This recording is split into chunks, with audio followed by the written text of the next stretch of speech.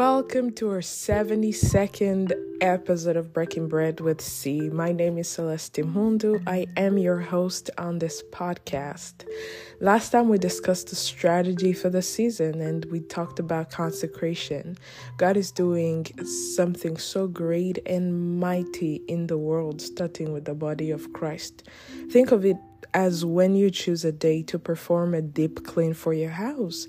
Such is what the Lord is doing, and because He is fair and just, He begins with His own before He can extend the judgment to the heathen. I recommend you listen to that episode and continue in the same chronological manner, especially for this year, because it's one that shall be consistent with purging evil from among us. Today, the Spirit of the Lord impressed it on my heart to teach on the patterns of being a good student of the Spirit. There are things that you may never read in a book, study in school, or watch in a documentary. Not because they are unattainable or unknown, but because they require your spirit to be engaged and to be attuned to a realm that is beyond what you can see with your eyes. And that is about being a student of the Spirit. If we have the nature of God indeed engrafted in us, as Paul says, then God is infinite and He's all-knowing. Our lives should be consistent with this reality too, wherewith we learn beyond what is finite, time-bound, or predictable as for all men. And I think the Lord enables us to study these things, to have people who have gone ahead of us, so that we might be able to redeem time. Every man and woman who is under a spiritual authority of a man of God or a woman of God, they have the privilege, if they're called for ministry, for example, they have the privilege of not making the same mistakes that their leader has made, because somebody has already gone through that. If they're teachable and they have a heart that receives counsel, they're able to be spared the consequences that perhaps their leader has had to go through when they were learning for themselves. And this is how some situations are redeemed, and God gives a man or a woman the authority to lead you, knowing that what took them 3 years perhaps will take you 1 year, because you are teachable and you're able to receive from them, and they're able to pour into you as well. And I will break this teaching into 3 important points. I want to make this a short one so that you're able to understand, you're able to connect, and that we don't just have many words that have not made an impression on our hearts. And I want to talk about 3 important points in this aspect of becoming students of the Spirit. The first one is imitation, the second one is submission, and the third one is accountability. And as it pertains to imitation, Paul writes to the Corinth church that they should imitate him as he imitates Christ. That's 1 Corinthians 11:1. The reason he gives such an instruction is because the church in Corinth had believers that had a zeal for God. They were newly saved. Christ had just recently died, and the message was spreading across the nations. The disciples were telling friends and making disciples themselves, who were also now spreading the word of God. But they had not yet fully understood that this God they're serving, there's an allegiance to Him and the single-mindedness that is required of a believer by this God. Let me explain what this means. The nations to which Paul had been called, the Gentiles, some of them were in Greece, for example. And Greece is known for having multiple gods that they worshipped. Greece is known for having the god of fertility, the god of wealth, the god of this and that, the god of healing, the god of this. So they had a nature, they had a culture of just having multiple gods to which they worship, to which they sacrifice, to which they respond to. And now they have converted to Christ, and there is only one true God, and it's God the Father, God the Son, and God the Spirit. Okay, so they are being introduced to a new notion of worship that they have never seen before. It's a new model, so it is impossible for them not to be expected to make certain mistakes that are rooted in their previous culture of worshiping multiple gods. They still have a difficulty fully grasping, trusting, or even understanding that I can pray to just one God if I want a baby, one God if I want marriage, one God if I want a promotion at work, one God if I want to build a career, one God if I want to simply have a communion. Plus, I can approach him with boldness. I can speak to him. These things were foreign to them. So when Paul tells, imitate me as I imitate Christ, it's not saying that Paul himself is making a standard of himself.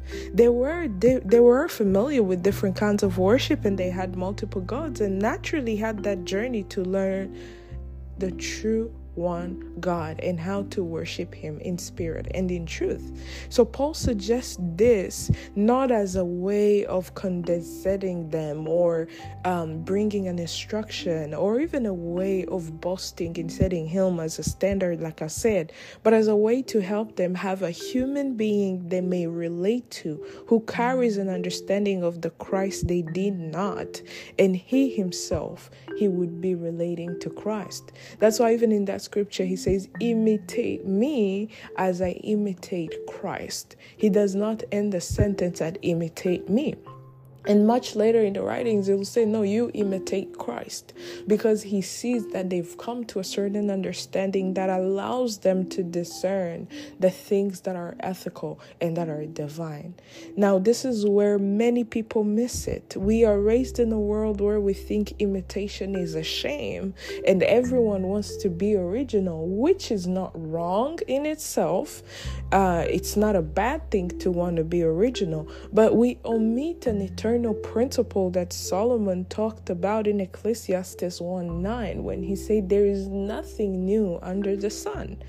The clothes that we wear in these days, for example, flare pants, those things existed in the 1980s. Those things were fashionable in the 1920s, but it's coming back. It's not coming back because people have ran out of ideas or people have ran out of things to wear. It's because what was shall be. There will be one man or one woman who dresses up in that flare pant and then gives it another relevance in a new season, in a new age, not the new age of witchcraft, but if it was there in the 1920s and then today in 2024, somebody, a person of influence wears it, then they redefine its relevance in a time when it did not have any form of relevance. So it is with every creation, every exploit, everything that we will ever come to. But there is always a uniqueness that is added because we follow Christ. We have access to a divine knowledge, a divine understanding, a divine revelation that can set apart what you're doing. You are in the business of selling shoes, but you have a revelation of Christ that your next door neighbor does not have. Therefore, your business thrives, and yet your shoes have nothing special to them, but they have the hand of God over your business. You have a revelation, you tithe, you give, you help the poor, or you have a way that you honor the people that work for you. They never want to leave because you look after. Every time you make profit, you look after their needs, you pay their insurances, you pay them on time. There are these principles that will just make you be able to increase and to grow. You are honest. You don't make promises on which you won't deliver as a business person. Some of you might be in these fields, but you don't prosper because there are few things that you are already wanting in, and you don't want to correct that. If somebody works for you It doesn't matter if it's a private business or a company or a conglomerate. Just make sure you pay them on time. They are there at work every single day. They are giving of their time. They're giving of their expertise. They are there whether it rains, whether it shines. The least you can do is reward them for the fact that they're doing their work. There are some employers who act like their employees are volunteers.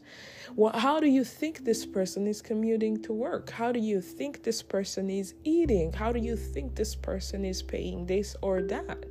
Why would you assume that you have a more pressing need to use that money for than the person who has agreed to work under you? Those are some of the things that grieve the heart of God. They grieve the Spirit of the Lord because it shows that you are not able to be trusted. And that becomes a snare. I once explained what a snare is. That becomes a snare onto your business. That becomes a snare onto your journey. You could have been fruitful, but that person you offended in 2010 when you started that business has become a snare unto you because it communicated to heaven that you were not trustworthy, that you do not value the things that make your employees grow, the things that make your company grow. And so God can see that if you can wrong one person, then why would he grow your business to having 10 or 12 employees if you're going to do the same thing? After all, there's nothing that proves that you're going to treat the 12 any better than you have treated the one that is there. So there will always be someone who has done something you desire to do. And this is a good thing. If you are humble enough to study their pattern, or if you have access to them, and even better, look for them and ask them to teach you their ways, if they are willing, you will achieve so much more than being conceited in your own ways. This does not remove, again, the uniqueness that God has placed in every man, but that uniqueness will become the touch of your originality. And remember, the race is neither to the swift, the battle to the strong, bread is not to the wise, or riches to men of skill, because time and chance happen to all. That's Ecclesiastes 9:11. The Lord has designated a system that will advantage the man who does right. And even the man who does wrong might be found with a few things that he has done right that are principles that show their trust. My father in the Lord likes to give a great example of the people who are in the Arab community. We know people in Dubai, for example, or a lot of Shias and Muslims who are very wealthy people, and yet they don't have a relationship with Christ. Matter of fact, they're richer than many believers. What is it that advantages them? What is it that causes their work, their craft to go forth and to grow and to have all of these good things going on for them? It's those principles. It's those things that are basic, that show heaven that I am serious about what I'm doing. So should you be.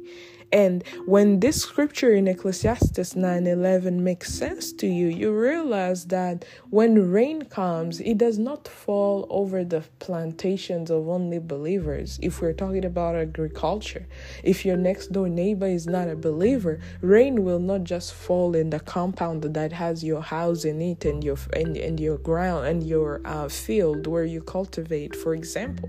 It will fall on the whole land, and many will have their harvest regardless. So you need to understand that God plays no favoritism, and he's not going to start with us as believers. If anything, parents are more strict with their children than they are with other people's children.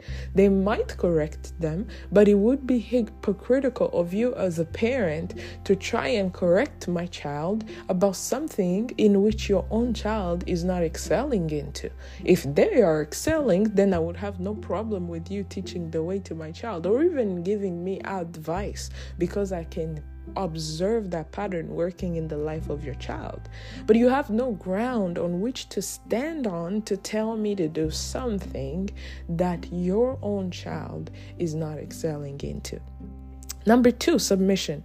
If we come to matters of the law, there was none like Paul. Again, he had the best education. He was of patriarchal descendant, a son of Benjamin. He was part of the Pharisees, the wisest people that existed at the time in matters concerning the scriptures. He was wiser than many of his peers. He was circumcised on the 8th day. He was a pure-blooded Israelite, as Philippians 3:5 says. Yet he still had it wrong concerning the message of Christ. When he gives his biography in Acts 22 verse 3, you can take time and read that chapter 22 of Acts. You realize that if you study Paul, there was none that was best educated than him. And of course, naturally so, he was a Pharisee.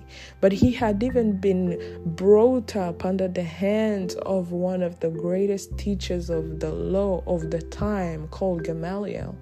And yet he's the one who could not recognize this very Messiah he was learning. And so when Jesus appears to Paul, he says, "Why do you persecute me?" He didn't say, "Why are you persecuting the Christians? Why are you persecuting this and that?" It is important for us to understand that as believers, even as people, just generally, men and women in the world, they're all children of God. Whether they acknowledge him or not, he still created them. So when Jesus appears to Paul, he doesn't say, "Why are you persecuting my church?" or "Why are you persecuting my people?" No, he says, "Why are you persecuting me?" Because all of us belong to God, whether we acknowledge it or not. When we acknowledge it, then there's a two-way street relationship that comes in, and that's through salvation.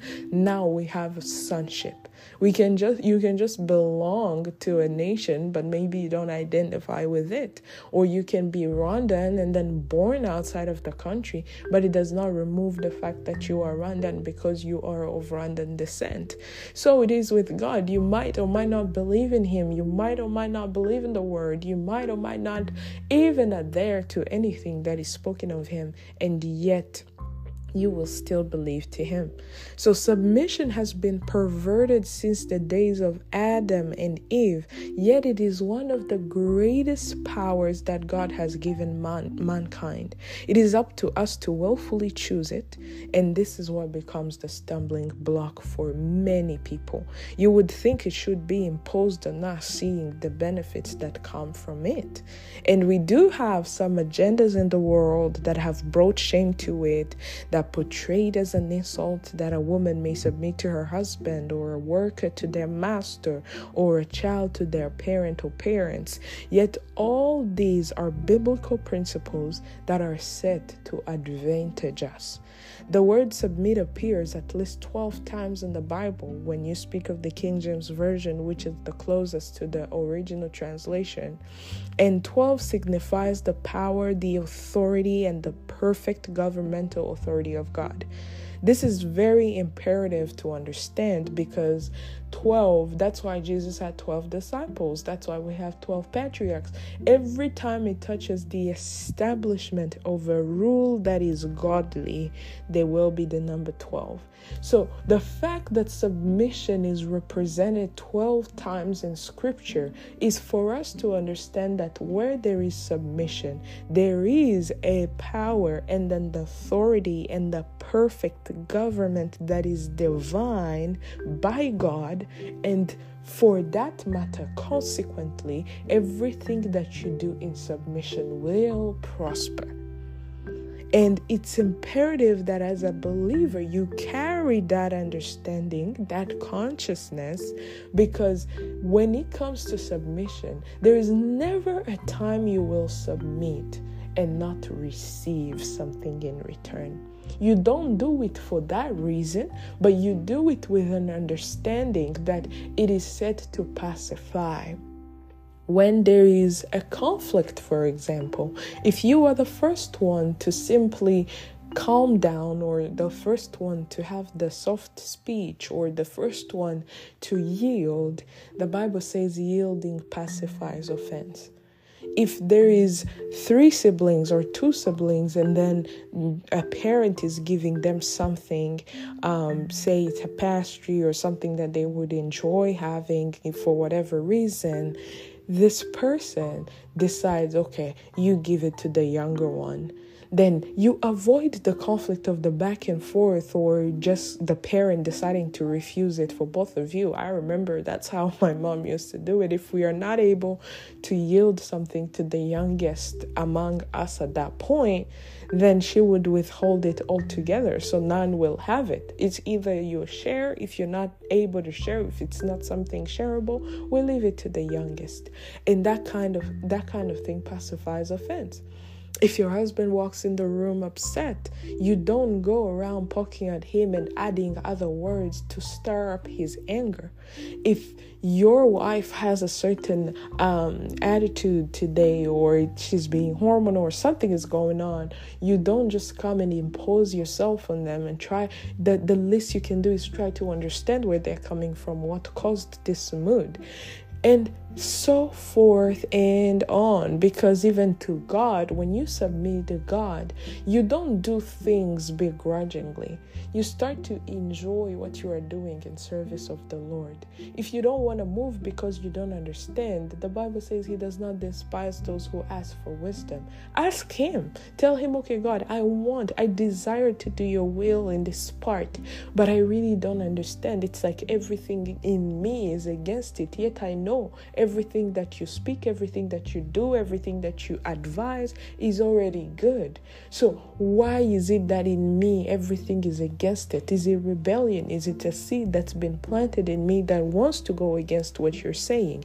Help me. And I tell you, God comes through. God tells you. God guides you. God sends people to counsel you. God leads you to scripture that will teach you that very thing. God can raise your spiritual father or your spiritual mother or the pastor at your church to talk about that very thing for your sake, that you may have guidance in the things that you're going to do. So Paul paints a picture of us, what the hierarchy looks like when it comes to submission. Everyone placed under you is one whom you will have to respond to before God. Respond for before God. For example, I'm a minister of the gospel. If I have people who receive from my altar, I am obliged to pray for them. I am obliged to sit in the presence of God and inquire what is going on in their lives. How can I stand with them? How can I give them counsel that comes straight from you? What are the areas where they are not listening to you? What are the areas where they can't hear you for themselves? And how can I stand in that gap? It is my responsibility to do so. Now, there is a responsibility that is on you to receive, because if you have acknowledged me as such in your life by the Spirit of the Lord, there is a grace you have been given to listen to what I'm telling you. There is a grace that you have received to study a certain thing, or to receive, even if it's rebuke, you receive it from me and you don't take it with offense, because you know I'm speaking from a place of love. And there is also an attack on that very often, because Satan can see that there is someone who's showing you the right way, or there's someone who's giving you counsel that's going to redeem time for you, that's going to redeem years for you. And if you go that route, then you will prosper. And then he decides to cause some kind of conflict, or decides to cause some kind of offense in your heart. And then now you don't have a covering over you, because you cannot be able to discern that this person is speaking from love.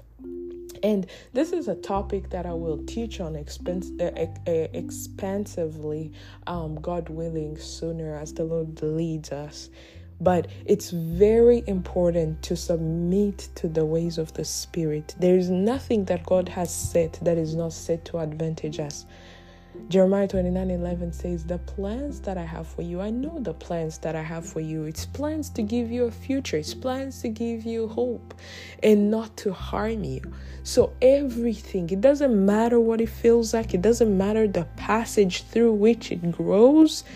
in the end, it is set to advantage you, because that is who God is. And He is there for us. He's there to increase us. He's there to teach us. He's there to make us even better and brighter, and make our light shine brighter and brighter into a marvelous light. He's there to transform us like Christ, making us look like Christ daily. So there is no way anything that comes from the hand of God can be harmful to you. I need you to understand this reality. Don't listen to your feelings. Feelings are not the truth. Feelings are emotions that God gave us so that we may be able to express ourselves. We may be able to relate with one another. We may be able to have compassion for one another. We may be able to see or mourn with someone and be like, I understand what it feels like to lose a parent, and you stand in the gap for this person. But they are not the truth. And the fact that they are not the truth is the reason why they change. It's the reason why you're sad today, but you're happy tomorrow. It's the reason why you have a feeling of something today. It's the reason why you have a breakup and then it's painful for a season and then it's not painful anymore. It's because feelings are not the truth, because truth is eternal and truth is Jesus Christ. So everything that comes from His hand is set to advantage you. I pray you, child of God, that you will not exalt your feelings above the truth of God. Everyone who is placed under you will have to respond to God for that. I just give you an example of the kind of accountability on which God holds me to for those who are entrusted to me. Likewise, to you, you are also given a responsibility to respond to why you're not receiving instruction. There are things you cannot go ask God because they've already been given to you. We need to make a difference between the things that God has already provided for us to do. When you think of scriptures like every tongue that rises against you, you will condemn. The Bible says you will condemn. Jesus will not condemn it for you. God will not condemn it for you. You've already been given the power of life and death in the tongue. So it is up to you to condemn everything that rises against you. No weapon formed against you shall prosper, and every tongue that rises against you, you will condemn. So God is not going to do things He's already equipped you to do for yourself. There's an example that I really love from an old minister who he's late now. He passed a couple years back. His name was Kenneth E. Hagin. I love Kenneth E. Hagin. He was a great demonstrator of the power of God, of faith, of teaching, the ways of the Holy Spirit.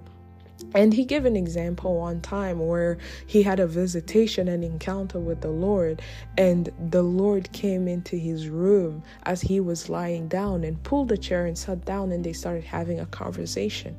As they were speaking, there was something that looked like a little monkey, right? That was sent, obviously, by the enemy, that was sent and was moving between him and Jesus. Now, this monkey was jumping. This monkey was making noise. This monkey was basically obstructing the vision of Kenneth and Jesus and the conversation that's going on. But he notices something strange. Jesus kept talking, even if he himself was not able to hear what Jesus is saying. And then he asked himself, surely this is the Son of God. This is Jesus himself. He can see that I can't hear. He can see that I have difficulties hearing what he's saying. So why does he keep speaking when everything that comes out of his mouth is beneficial to me? And yet he keeps speaking when he knows I'm not listening. That's a good question. And he keeps wondering, Jesus, I'm not listening. Yet Jesus keeps speaking with peace. He keeps speaking with a very poised posture. And then he says, I rebuke you in the name of Jesus. The monkey disappeared immediately. And then his first question to Jesus is, why did you keep talking? I missed half of the instruction because of this. And Jesus said, I have given you this power to rebuke devils, to heal the sick, to speak a word in season for the weary. I cannot do it for you, for I have already given you that power. That was such a mind-boggling thing for me, to know that there are things I have the power to deal with without needing to go and take 40 days fast and do this and that, because that power is in there. Many of the things we fail to do as Christians is not that it's not possible. It's simply because we have not connected to the understanding that makes it possible for us. And even as I preach this to you, I preach the same thing to myself. There are things that I purpose to exercise myself into until its perfection comes into my life as a child of God, because it has already been given to us. So, as one who is submitted, it is your responsibility to listen, to obey, to understand the instruction that's coming from the man or the woman who's been ordained for your service in truth and in love. And you will be judged accordingly. There will be instruction that you will refuse, and that will cost you dearly. There are things that you will decide to do, and those will cost you dearly. When you look back, you realize that there was somebody who gave me advice. There was somebody who spoke of these things, not because they are a prophet or anything, but because God had ordained them for your peace in that season. The Bible says in Hebrews 13:17, obey your spiritual leaders and do what they say. Their work is to watch over your souls, and they are accountable to God. So give them reason to this with joy, to do this with joy and not with sorrow. I'll tell you the truth, walking with people, there will be people who listen to you when you are speaking what they want to hear. There will be people who will listen to you when the advice you're giving is just plainly advantaging them in the beginning. But some of the things that God demands of us require a certain process. This process may be painful, but it's growing pains. It means it's a pain that is growing you. It's a pain that is advantaging you. It's a pain that is increasing you. And when Paul writes, give them a reason to be accountable to God for your souls with joy and not sorrow, that would certainly benefit you even more. Even more. He ends the scripture by saying that would certainly not be for your benefit. That means whenever they do something in sorrow, it's not for your benefit. If this person is blessing you, if this person is speaking in your life, is this person pouring in you, and they tell you, do not be involved in this extramarital affair. Do not be involved in this business because I perceive that your money is going to be stolen, or this business is going to be bankrupt. And you're like, you guys are enemies of progress. Do not get into this relationship because this young man is unequally yoked to you, or he's just recently gotten saved. And not that the saving power of God cannot transform someone, but give it time. Let them grow. Let them have their experiences in God. Let them not place you on a high pedestal at the beginning of their journey so that you end up becoming their idol God. But when this person who is accountable to God for you tells you this and you do not receive it, then they will pray in sorrow. They will wonder why you're not listening. They will go to God and say, Lord, I've done my part. You watch over them. There will be your wedding, or there will be the day where you are celebrating this business investment, and they can't even be able to attend because of the sorrow in the heart that they have. Because guess what? Any person who's been ordained to be over you, to be your covering, when you grieve the Spirit of God, they grieve alongside that Spirit. They feel how God feels, because I cannot be able to lead you if I'm not able to feel God's heart after you. If I'm not able to have a certain compassion that equates the one God has for you in that season. Let that thought sink in and think of how greatly that would impact the person who's there, but also to your benefit when that fails. And lastly, accountability. I've already spoken on accountability multiple times, so I'm just going to be really brief with this, and we can pray and finish that you may have something to ponder on today. Where there is no counsel, the people fall, because in the multitude of counselors there is safety, says the Bible in Proverbs 11:14. This is one of my most appreciated scriptures, because if there are so many years in my life that I wasted thinking I knew so much, only to realize I didn't know anything. And pride definitely goes before a fall, because I genuinely thought, what I know is going to work for me. So naturally, when imitation and submission have been shown, it's impossible to separate them from accountability, because they're kind of married together. Every time God has desired to do something significant in the world, He looks for a man or a woman to send. So it is with this responsibility that refusing this spiritual authority, refusing help from God that comes in the form of men and women, is making yourself inaccessible like an island. And surely pride goes before a fall. Even in the things of God, you might think you know enough or you know too much and you don't need any guidance. But even the president of the nation, even the king needs advisors. Even any man you can think of will need advisors.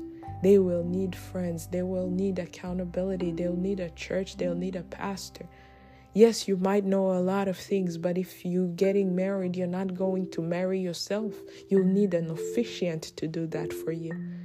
Yes, you think you know a lot of things in businesses, but there will always be a man or a woman who has succeeded in the same business more than you. There will be something you're looking forward to. There will be books that were written to give you some extra knowledge from people who have done the things that you're trying to excel into.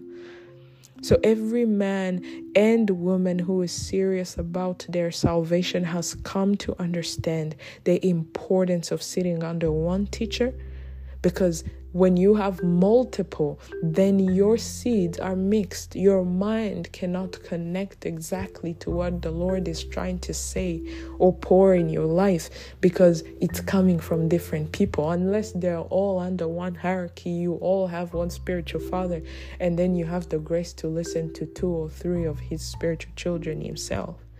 But otherwise, your seeds will be missed, and you will be unable to know what exactly is instructing you, because you're receiving from different altars.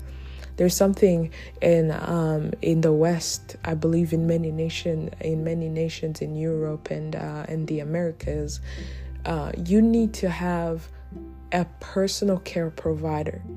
So, for example, there has to be what we call a doctor, a physician who does like general checkups, who knows your case, like we do. Basically, in Rwanda, you just have like, you can go to an ophthalmologist for your eyes, and then tomorrow you go to a dentist, and then tomorrow you don't need to give account of what other doctors you have seen before.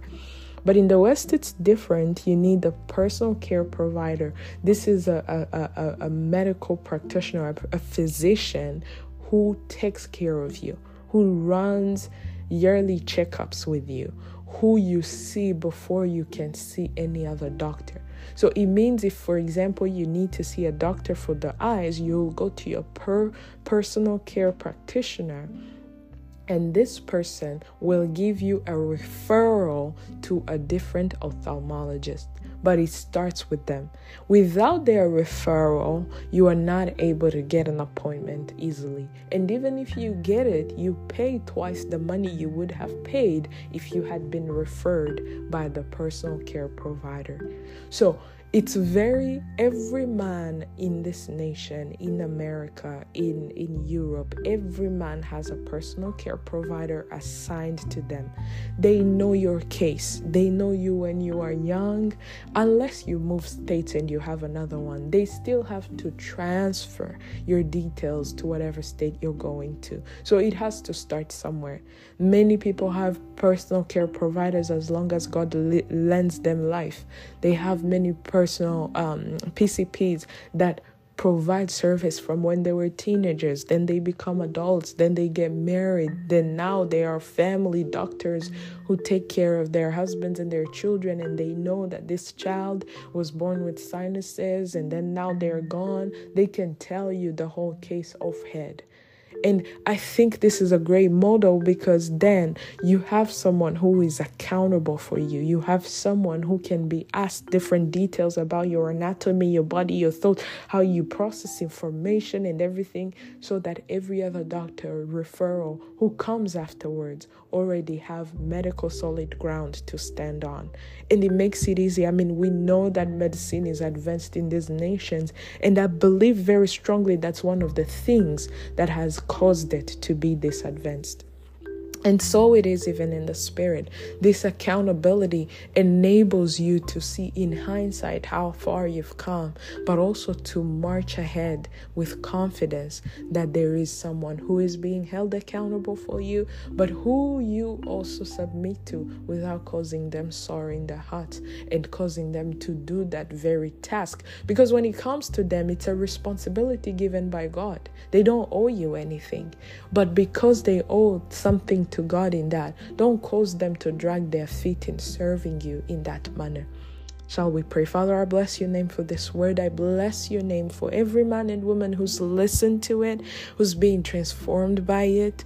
The Bible tells us that we plant and others water, but you are the one who gives the increase. So I thank you for every fertile ground that has received this word, that you will water it, that you will continue to grow it in every aspect, that every other message that is preached, Lord, is of Christ and will not come sowing tares in this very field, but will come watering and giving even more and more substance to this seed that has been planted. I bless every person who's listening to me, Lord, that you will open their eyes for those that have no teachers. Your word tells us that our teachers shall not be far from us, neither shall they be hidden. I pray, Lord, that you will give us the grace to break down this even more, for it's such an important thing for every believer to have a form of covering over them. We thank you that you've already set everything in motion to advantage us to the glory of your name. We thank you that everything that we ask you in his name, you make haste to perform. And we give you praise, we give you glory, and we give you honor. We thank you, Lord, that to you who's able to do abundantly and exceedingly, you will expand this messages even further than I have gone in this episode, Lord. And you will gather us back here to receive more from your throne, more grace and peace and perseverance for the things that are ethical and that are divine. We thank you that it is so and cannot be otherwise, to the glory of your mighty name. In Jesus' name we pray and believe. Thank you for sticking through today. We'll be right back here, same time on Monday. You are blessed. Have a wonderful rest of your week.